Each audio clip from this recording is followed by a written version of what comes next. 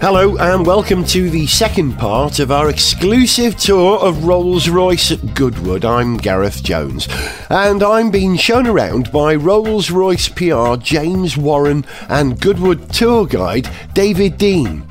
As we rejoin the tour, David's explaining that they have no interest in volume at Rolls-Royce, just the pursuit of excellence, and that philosophy goes way back to the very beginning of the firm. Right at the very beginning, Henry Royce, when he got business people in, the first things they said were, you're making the cars the wrong way, the quality is too high, you'll never make enough to make a profit. And Henry, this is the way I do things. And it's true. His engineering days, his electrical business days, whatever he did, with quality, robustness, design to last. That's the way I do it, and I'm not changing. The spirit of the man. Which was good for Rolls-Royce, because we're still continuing that ethos today. Well, if you stick to your laurels, if you have a mission statement and you think, I want to achieve this, you will ultimately, if you stick at it long enough, you will get there. And having a very clearly defined philosophy like that has done the brand rather well, really, hasn't it? I think Henry used to always rather beautifully say the quality remains long after the price is forgotten, and we see that in the amazing motor cars that even sit in our reception, beautiful 1952 Silver Dawn that we've got there, that's as exquisitely put together now and as neat and tidy as the day that it first came out of the factory in Crewe, and that's an amazing testament to that quality of engineering, the quality of materials, and I suppose the regard that the owners have held the car in all these years. They really are these exquisite little snapshots of their moment in time. And that'll be the case with the cars that we're seeing coming down the line today. It's a real sense of privilege you get when you work here, that these will be significant objects within the lives of some very wealthy, very influential, very interesting people. These are future classics coming down the line, and I get the privilege of seeing them be born. And I think for anyone with an interest in cars or an interest in luxury, an interest in just lovely objects, it's a really charming thing. As an amateur musician, I covet a Gibson that would be made for me, or a Fender that would be built to my spec. And I know the emotional investment I would put in something if I had designed and built for me that was a Gibson to my spec. Do that to a car and you're right, it's a legacy thing. It's not just personal, it becomes for your family. I get it. There's so many of our customers, these are people that have everything. They have beautiful yachts and homes in every possible continent. We're going to just see the marriage here. This is a lovely little privilege. So I'll just describe this process. So we've got one of our craftspeople here. He's just very, very slowly guiding on rails the engine and running gear for a Rolls-Royce Ghost, and you see it's this rather kind of lovely ceremonial process. It's very slow and very deliberate. The body of the car is slowly lifting up and the running gear and chassis just coming underneath now, and you'll see it just very slowly be mounted upon. And as I say, this is a very important moment for our customers to come and see, and we invite them down to come and see it, because it's the car becoming a car. It's not just the conflation of two objects. This is when it really begins to look and feel like the motor car that they're going to enjoy, and hopefully their families are going to enjoy for many years. So it's an amazing process. And I think rather lovely, rich Rolls-Royce language to call it the marriage as well. Marriage, yeah, very much so. Well, you associate Rolls-Royce with weddings, don't you, very often? Yes, so yes. You own that part of the culture. I'm watching now as the bodywork is slowly lowered onto the running gear, the transmission. Can we move up there and see a little closer? Yeah. We go back to the very early days of Charles Rolls and Sir Henry Royce and the shop that they were running in Conduit Street, that first kind of dealership. And of course, what they were selling to denizens of the day, these Edwardian connoisseurs of luxury, was a perfect engine and running gear, who would then take it off, a little bit like taking the very best cloths to their tailor, their suit maker in Savile Row, then take it off to their coach builder. So this, I think, is a rather lovely illustration of that. It puts me very much in mind of it. Down here we have the engine and running gear. It certainly puts you in mind of Sir Henry and Charles and what they were selling from Conduit Street. And then, of course, we are the coach builder. Our bespoke department is very much the coach builder. And you watch the conflation of engineering and craft, very much the two sort of strongest suits about Rolls-Royce, the two things that you most recognise coming together to create something very magic. So traditionally, you might have a Rolls-Royce chassis with a Mulliner Park Ward bodywork. Barker, Mulliner Park Ward, whoever it might be, and this is where you see such extraordinary kind of diversity in the heritage Rolls-Royces, in the sort of classic Rolls-Royces, the various different body styles to suit different purposes, But that doesn't happen anymore. You do have people who put bodywork on your chassis at all now? Not authorised. We find that we are able to satisfy customer demand for personalisation through bespoke. And they want the sovereignty of Rolls-Royce craftspeople and Rolls-Royce designers having worked on it. So it's very rare that we will see that, though occasionally customers, they may wish to go to an external, but I think non-authorised is probably the nice way of saying it. We very much prefer to be able to respond to that sort of demand through our bespoke department. And you see that with Black Badge. It's a very good example of us understanding what it is a customer's desiring, seeing what they're doing, perhaps in the aftermarket world, and saying, no, we're the Empire, we know best, and we'll do this in a very, very distinct Rolls-Royce way. And they're very satisfied with that. I should explain what Black Badge is. This is a sub-brand, if you like, within Rolls-Royce. We wouldn't say sub-brand so much. We don't tend to talk in those kind of terms. Black Badge, it's almost a permanent bespoke series of cars. Right. It's a response to an increasingly younger type of customer. These are the sort of guys that have gone in and disrupted industries. They've gone and created fantastic music. They've gone and made their money in the creative fields. They're the sort of people that probably exist in the evening a little bit more than they do in the day. They're kind of about town.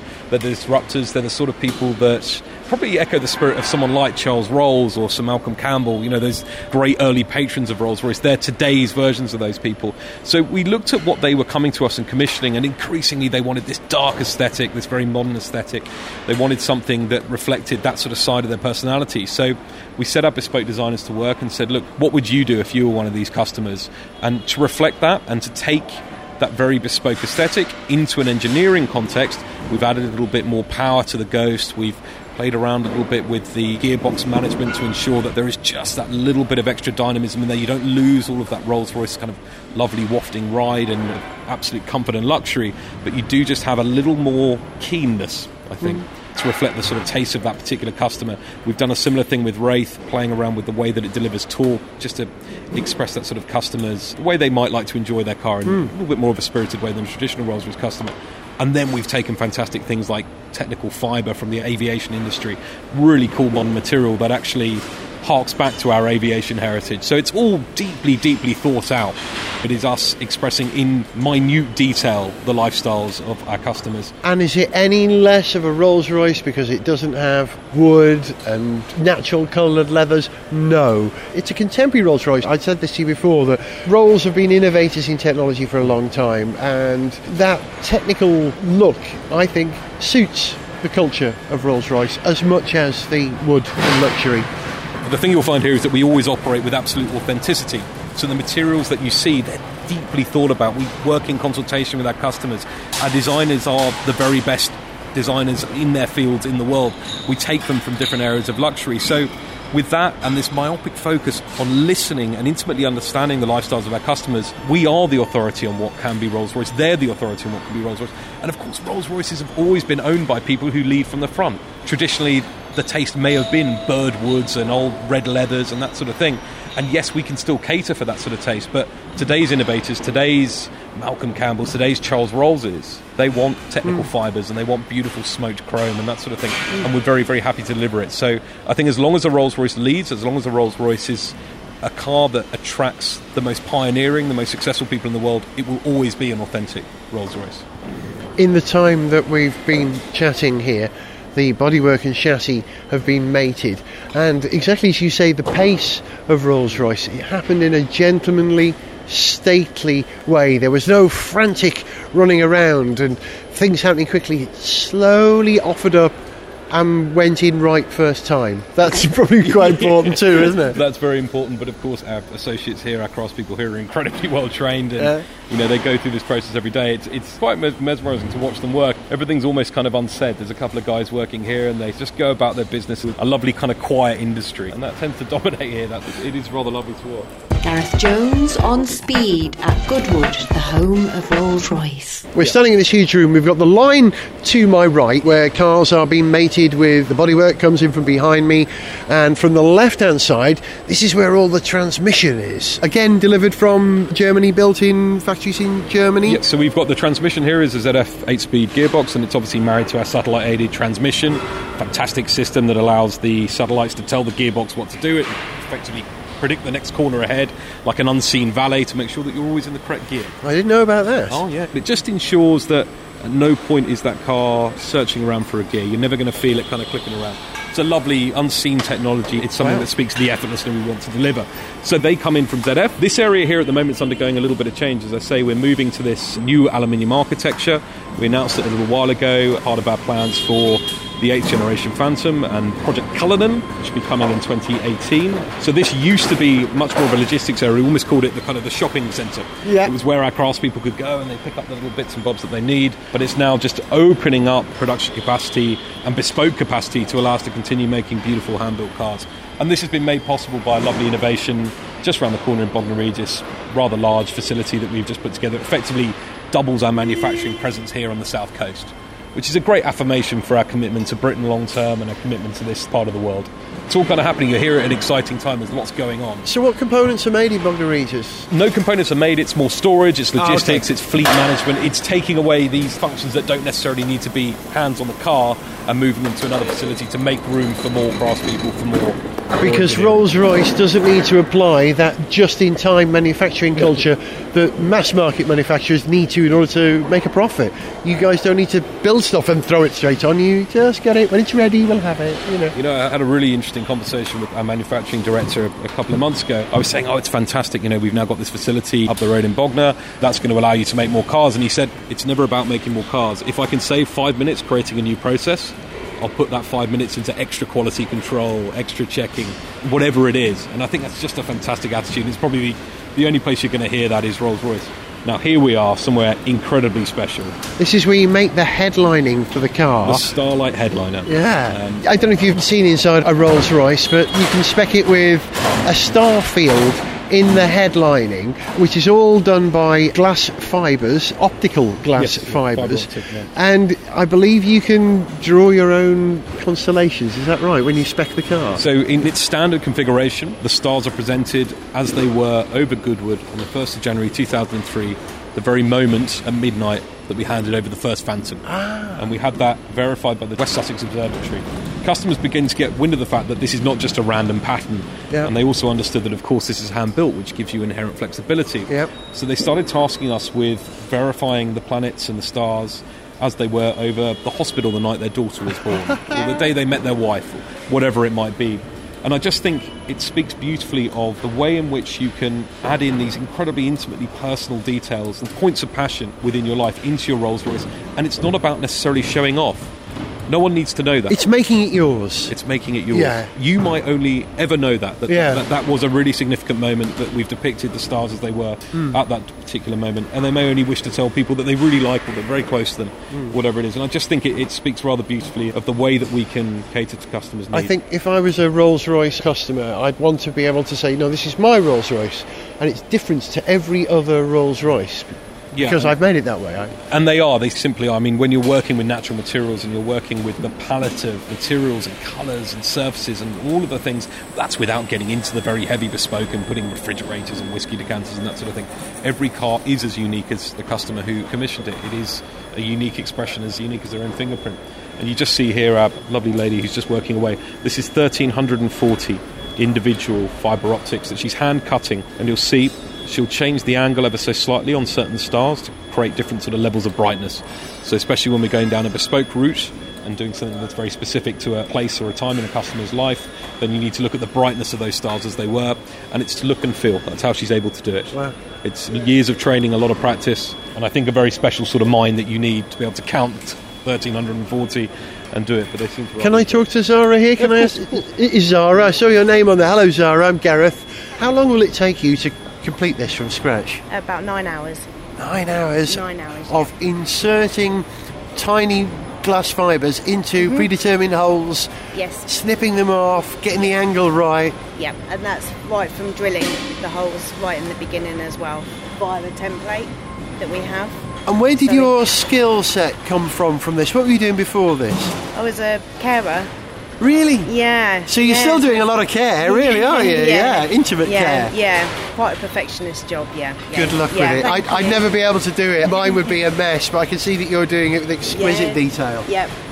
Thank you. Thank you so much, Zara. Thank you. Ta-da! Sorry to disturb you. Thank you. She mentioned she was drilling the hole, so we have the template which will attach to that side. Yeah. So you drill each hole individually. Then she highlights some black marker. It's just easier for her to see where to sew in. Yep. And then we're going to check the height. Do they all fit in? Some of our sound systems have speakers. They've got to fit in. Once we're happy with that, the lady just to your left, you'll see over there, glues each one individually into place. And then we get to the cutting. Right. So it's And just looking, I don't think I've ever seen behind a headlining before. So just 10 lights sources. Yeah, a couple of lights distributing glass fibres, and the speakers are the extraordinary thing. The fact that you've got speakers in the headlining It's as well, a an certain system, amplifier. so it's not into everything. Yeah. It depends on what your sound system is. A full Phantom will have 1,600 second fibre optics. Wow, But this is Ghost and Wraith, say 1,340. that's a lot of work. It's a must-have. Once you've seen it, I think you Yeah, just yeah. have to have it. And it works well during the day as well. It can be Yeah, lit yeah. up. The first time I ever encountered a Star headlining wasn't in a car, but in a hotel in Japan I stayed in once. Yeah, the only hotel we could find, they were called love hotels, because Japanese houses are very small, and young people live with their parents. If they want to have a romantic liaison, they can go to hotels, and they're very nice hotels. And so they're equipped with all sorts of stuff, including Star headlining above the bed, which was lots of fun. But I wasn't there. It wasn't the inspiration, I must say. I must add to the sanctity of our designers. The inspiration actually came, the story goes, we had a customer who found it quite difficult to read his newspaper in the back of the car. And he wanted the light to fall in a slightly different way, a little bit of an eye problem. We were kind of having a chat with him, and we said, look, where do you find you like to read your newspaper? He says, well, I sit out on my porch and I've got a little bit of light behind me. If the moon's very bright that night, it's absolutely perfect. And we said, well, we probably can't deliver the moon, but what about the stars? So it wasn't a Japanese love hotel. It was like so many innovations here and so many of the good things that we do here.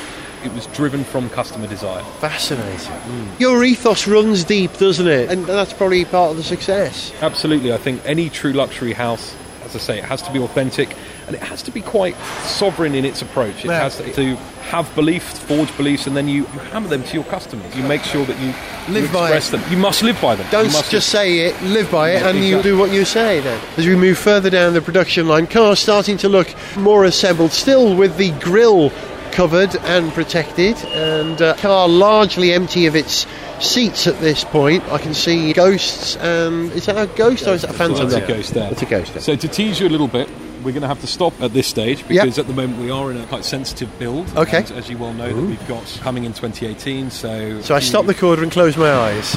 Basically, we're going to walk back down that way. Okay. Right, yeah. All right. This is at the moment, we can't turn the corner. But just to give you a sense of what is over there, that's our test and finish area. Right. So as you say, cars really, really begin to look like cars as we turn the corner here. And then they go through an exhaustive period of tests and audit. We put them through a monsoon test because, of course, our cars will go to all sorts of different parts of the world and we have to know they're going to stand up to the most sort of heavy weather. We will even, sometimes we'll put one of our analysts and engineers into the boot of a car with a little stethoscope to make sure that absolutely everything is completely watertight. If we get any sense of water egress, car starts all the way from the beginning. So this is really where the kind of the perfection begins to kick in. We've got acoustic chambers in there where we'll put the car through an incredibly rough, almost rolling road. We listen to squeaks and rattles because, of course, silence is such a fundamental tenet to what we do here at Rolls-Royce. So there's an awful lot of the process goes on there. Sadly, I can't show you today, but I just wanted to give you a little bit of a sense. I will turn round and walk gracefully the other way whilst trying to crane my neck and see what there is. We'll never know. I've got to turn off the recorder. Gareth Jones on Speed at Goodwood, the home of Rolls-Royce. Turning my back on the production line at the moment, and just at the section of the line I was on are the last ever Phantoms. Production stops when? End of this year? End of this year, so that is the very last of the 7th generation Phantoms. And as you would imagine, those are some incredibly beautiful bespoke examples that have been commissioned by some of our connoisseur collectors. These real sort of patrons of the brand who want to have something very special to mark the end of what many would argue is the most seminal car in Rolls-Royce history. As you say, Gareth, it really sort of said to the world that the new custodianship understands what Rolls-Royce is, understands what modern Rolls-Royce is, and it really did reset the benchmark for what is the best car in the world. So as we walk past there, it is good to show a little reverence. Had a very, very important part to play in not only Rolls-Royce history but automotive history. But I'll tell you what, watch this space for Phantom 8 in 2018. That's going to be exciting. Yeah, when the makers of the finest automobile in the world bring out their top-of-the-range car, it's got to be exciting. The world stands still for a little bit, you know. Yeah. Everyone wants to know, what are Rolls-Royce up to? What are they saying about luxury? Are the materials that are worthy of the best car in the world? What are the craftsmanship techniques? What's the technology? Yeah. You know, you're acutely aware of that and very excited at the challenge that gives us. We're here now in the cutting room. So this is really where the car starts to become a beautiful luxury good. You see the very finest leathers just laid out here, all sorts of different colours. So, Pink.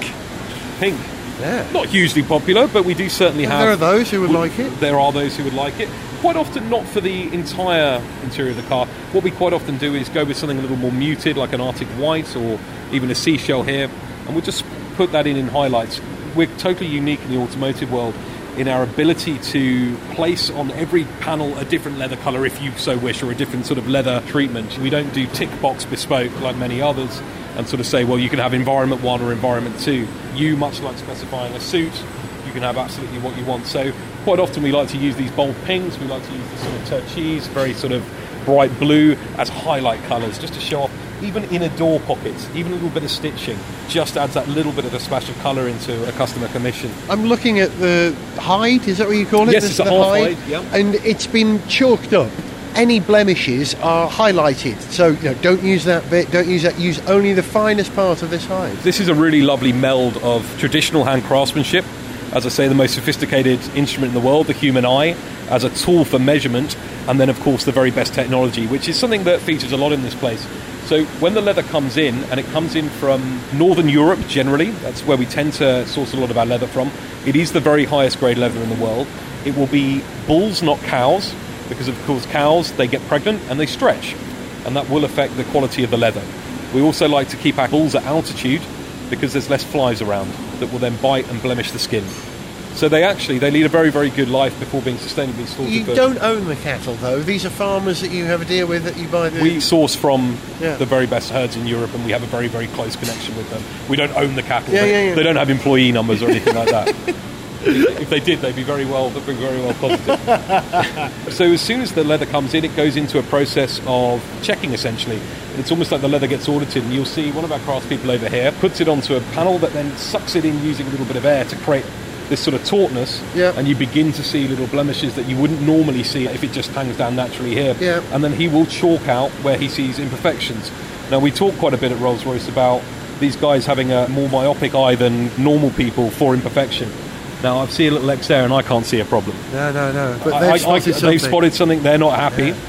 That will then be laid on this rather elaborate machine, very large flat surface, and then lasers from above will map out all of the different shapes that you need in order to make a full Rolls-Royce leather set.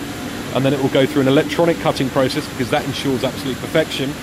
If the lasers track the chalk and there's not enough free space, a little bit like doing your cookie dough, the leather is unfortunately rejected. Right. We always make the joke that we send the bad stuff to Bentley. Oh, that one goes way back. People quite often ask, does the leather go into the shoe business or the handbag business or the super luxury, beautiful ladies' shoes? Our leather is actually a better quality. But it is recycled. We're very sustainable in the leather that we reject. We do find purposes for it, but we just will not accept any compromise in terms of blemishes. Can I look at the laser in the cutting? Can I get a bit closer? So I'm just fascinated by this. So you lay out the hide on a flat surface.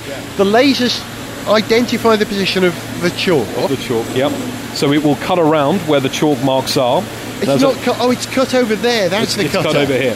So the board then moves the piece which has been marked, if you like. Exactly. And because it recognises its position in space, it can cut exactly where it was told to by the lasers. That's exactly. So you'll see one of our craftspeople here actually positioning the leather, positioning the lasers to ensure that we can get all of the different shapes that we need to make sure that we've got a full set. That's a one piece. That's a one piece. So obviously if we have any issue or too many chalk marks for us to be able to do it fully, we do unfortunately reject that leather. We have no concession to compromise here. I get that. Simple as that. This, I rather love this machine here that's actually doing the cutting. As you can see, it's a little bit noisier than the actual factory floor, which is rather lovely. Reminds me a bit of a dot matrix printer. Very light one. Which is quite a nice kind of mindful thing to watch work away, you know. I can get lost watching that for ages. I used to watch a defrag on a PC. I'd sit for hours enjoying a defrag on early versions of Windows. Yeah, you have a similar mind to me, to be honest. I quite enjoy all that. And then you see sort of, much smaller little pieces. I mean, it's amazing from, of course, almost the half hides that you get for seats.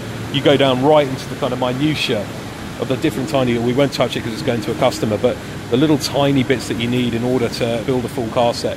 You can always play the game here. Where's that going to go? Yeah, the parts which have been produced, you think, that could just be the cover for the transmission or where the phone goes or something. Yeah. That's exactly it.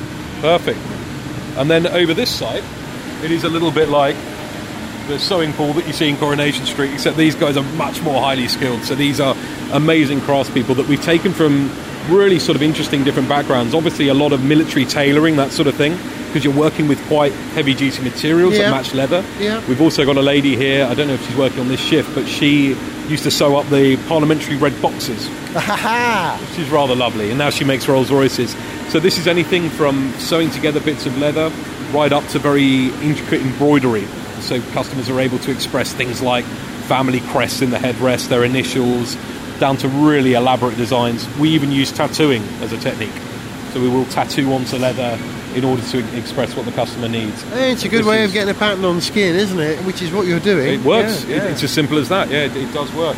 So how many people would you call them? Seamstresses? No? We would just sort of generally call them craftspeople. In total, I think the leather shop has around 400 individual craftspeople. It is actually the biggest craft centre within the factory. It's a very labour-intensive process. Yeah. So we do need to put a lot of craftspeople into it. Walking past here, we're just moving away from the cutting room into an area that we call sort of the bespoke workshop. We've got to be a little bit quiet because they get very sensitive because you're working on top secret customer stuff. But this is where we take cars, we take the creation of parts out of normal process, and this is where you'll see the sort of magic happen for maybe a year, up to a year, if you're working on an incredibly elaborate customer process. So these are project managers, engineers, craftspeople who are working a little bit like a Q laboratory on creating really, really sort of special stuff for our customers. And we will move on because I will get the eye of... We'll get told off. This is top secret customer stuff, and we must respect that. Yeah, I think if I was spending, upwards of $250,000+ on a car, and I wanted it to be my private thing, you'd hope that the company that we're doing it, we're going to do that for you. Keep it quiet. Absolutely. Gareth Jones on speed at Goodwood, the home of Rolls-Royce. We're just about to enter the wood shop here, which is my favourite smelling place of the entire factory. It does have this rather wonderful sort of odour of kind of cigar humidors and beautiful wood and varnishes and that sort of thing. Go on, in we go. It's a shame this isn't Smelly Vision. We haven't quite worked out a way of doing that in podcasts yet, but I will breathe deeply while I'm in here. Yeah, I'm getting polish. This probably illustrates the story quite a bit. Again, parts review. We've got a beautiful piece of wood that will eventually go into a Rolls-Royce Ghost with this beautiful artisan marquetry. This is one of our very famous skills that we've honed over the years through our apprenticeship programme. It is the art of individually hand-cutting very small pieces of wood and almost jigsaw puzzle-like, placing them onto wood veneers to create these rather beautiful patterns. In this case, it's a decorative, almost fan shape that repeats across the entire front of a car's dashboard. And I think it's just an exquisite application of craft, and our customers absolutely love it, of course. Yep, it's not printed in 10 seconds, is it? No, absolutely not. It's done with the scalpel of a very skilled craftsperson. Yeah. When we work with particularly elaborate shapes or motifs, we'll even sandblast rather than paint in order to get darkening and lightening that we want. So we're just going to wander through here. Okay, squeezing through. Which reminds me of the kind of DT workshop at school. Yeah. So everyone knows what they're doing here. Veneer preparation and book matching. Book matching, what's that? So book matching is the art of matching grain. So grain and pattern from wood. So if you imagine where a car's wood veneer, it isn't just chopping one big lump of wood and then sanding it down. It's individual, almost leaves of wood veneer that are then pressed together. And that gives you the opportunity in order to create these rather lovely mirrored patterns. Of course, different woods have different grains, and in this case, you run that through the entire centre section of the car. It's very hard to describe it from an audio point of view, but in essence it means that you have a lovely symmetry in the grain across both sides of the car. Yeah, a continuity to the... continuity. It's made of separate elements. They've all got to work together as if they were cut from one piece. Exactly that, and they are cut from one piece. Yeah, but then reassembled in different order. And they're reassembled in different order, and that's why you get a slight kind of discrepancy. It's very hard to describe from an audio point of view. But it's that rather lovely thing that you'll see on fine furniture, that you have a symmetry to the way that the grain behaves. Yeah. And our customers really like that. And what's quite amazing is because you're working with a natural product, it really does mean that the wood serves as almost the car's fingerprint. Yeah. It makes it very unique. So we're just going to enter a room here. You don't want to spend a massive amount of time with it. It's a humidity-controlled environment. Oh, a nice warm cupboard with walls and walls of wood and wood veneer. Am I allowed to touch it? Or my greasy fingers going to... You kind of need to. Don't look at this. It's a lovely, not quite... what would we call that? That's not mahogany, is it? That's might be eucalyptus. Eucalyptus. Yeah, that's lovely. How exquisite is that? If you've ever enjoyed going into a wood store, This is like going into a Rolls-Royce of wood stores. How lovely. And this is a couple of purposes. One is, of course, to keep materials for cars that we're currently building. Yep. But we also like to archive materials as well. So should a customer, for whatever reason, have an issue with their car, they've had some accident damage or whatever it might be, we can actually track down their particular wood set. Because every car has an individual ID number and all the components are tied to that. So it's very nice for us to be able to, Fascinating. To keep an eye on that. Yeah. Nice. You don't want to spend a massive amount. Oh, I don't know. I could sit in here all day enjoying the atmosphere. It's nicely air-conditioned and good temperature and good humidity in there. Very nice. Doing this in sort of middle of August or something. So that's probably about as much of the wood shop as we can see just at the minute. Can we see a bit of touch-up, do you reckon? Yeah. Yeah. Touch-up. Is it necessary? It is, because of course we have an absolute policy of strive for perfection. So of course when you're working with a natural product, it does have its own sort of blemishes and imperfections. So one of the final processes before a wood goes into lacquer, before it gets that final beautiful piece of finishing on it, is that it will be passed through the eye of these very, very meticulous craftspeople who will fill in any surface imperfections. They will look to get colour absolutely right. It's just making sure that that finished product is authentic. It's not about trying to blemish over things, and this is why we're very transparent about it, but it is absolutely perfect and to the standard that we require. And again, this is so often them working on things I can't see. Okay. They have far sharper eyes than I do, and this incredible lack of tolerance, I suppose, for any sort of imperfection. And you see an unusual tool, we have a household iron there. When you're working with very thin pieces of wood veneer and you're layering them up, it's actually the very best tool imaginable. It heats it up, makes it flexible. Exactly that, in a very subtle, gentle way that in no way is going to discolour it or interfere with... And accelerates the glue, presumably, that's holding the two together, exactly makes that active. A lot of the way that you manufacture substrate wood parts is exactly that. Material, heat, aluminium, pressure. Yeah. And it's the combination and a bit of glue. And it's rinse and repeat, and you get this incredible strength, whilst, of course, making sure you've got a very authentic material that when you knock it, it feels like one solid hewn piece of wood. Which is now not possible, of course, because they wouldn't do too well in crash tests. Using laminating to create strength is a great way, isn't it? It's a great way of doing it, pressure and layers. Gareth Jones on speed. Don't worry, sir, I'll take care of that.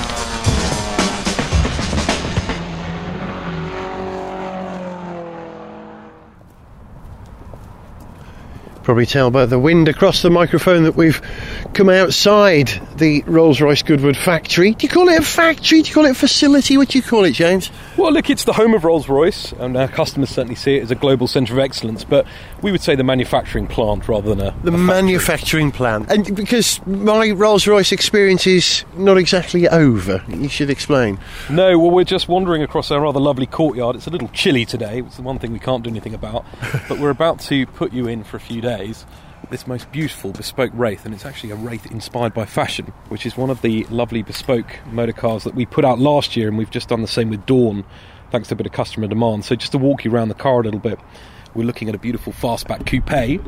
It doesn't show particularly well because it's a little bit of a dull day, and it's actually presented in rather lovely two-tone white. And you see here this feature line painted by a man that we learnt a little bit about earlier on, Mark Court, that just shows off the way that the two-tone splits over the car. So we wander around. The lower half of the car is actually almost on the greyer side of white. So that is an Andalusian white, which has a little bit of grey in there.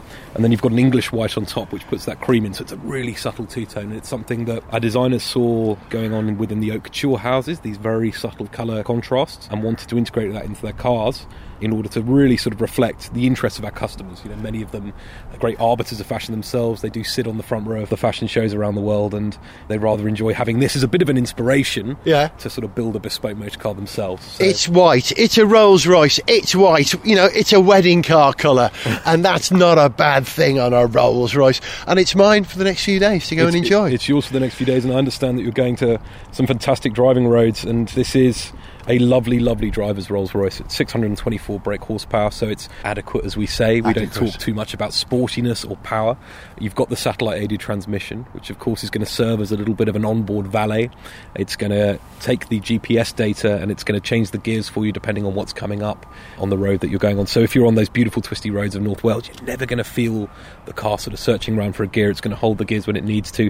It's going to learn that you're wanting to drive a little more dynamically perhaps on those sort of roads, and it's going to adapt the way that it drives does for you. So we have no sport buttons or paddle selectors in a Rolls-Royce. It's all done for you, so you can just enjoy piloting the car around. So Rolls-Royce, isn't it? It's all done for you, sir. Don't worry, sir. We'll take care of that, sir. Don't worry. Exactly that, exactly. You must see it as almost an unseen valet. But this is very much a car to enjoy from the front seat as a driver, so I'm quite sure with the miles you've got to do, you're going to be well company. I am certain I will enjoy driving this car, and I'm certain that the On Speed listeners will enjoy the experience I share in the programme I'm going to make about driving this car. So my life's often so exciting, I can only share it vicariously. It's too much for me, I have to share it, which is why I make this podcast. James, thank you so very, very much. Well, thank you very much. We're all great fans of the show here, so it's a real privilege to have you here. That's great. And I hope you enjoy this magnificent motor car as much as we're going to enjoy listening to your report on Rolls-Royce and this lovely Wraith. Try and stop me from enjoying myself. Thank you, sir. To send us an email, see pictures, get song lyrics, join our Facebook fan site, follow us on Twitter, or to find out about sponsorship opportunities, go to GarethJones.tv. Gareth Jones on Speed is made in London by Whiz Bang. Don't worry, sir. I'll take care of that. Gareth Jones on Speed!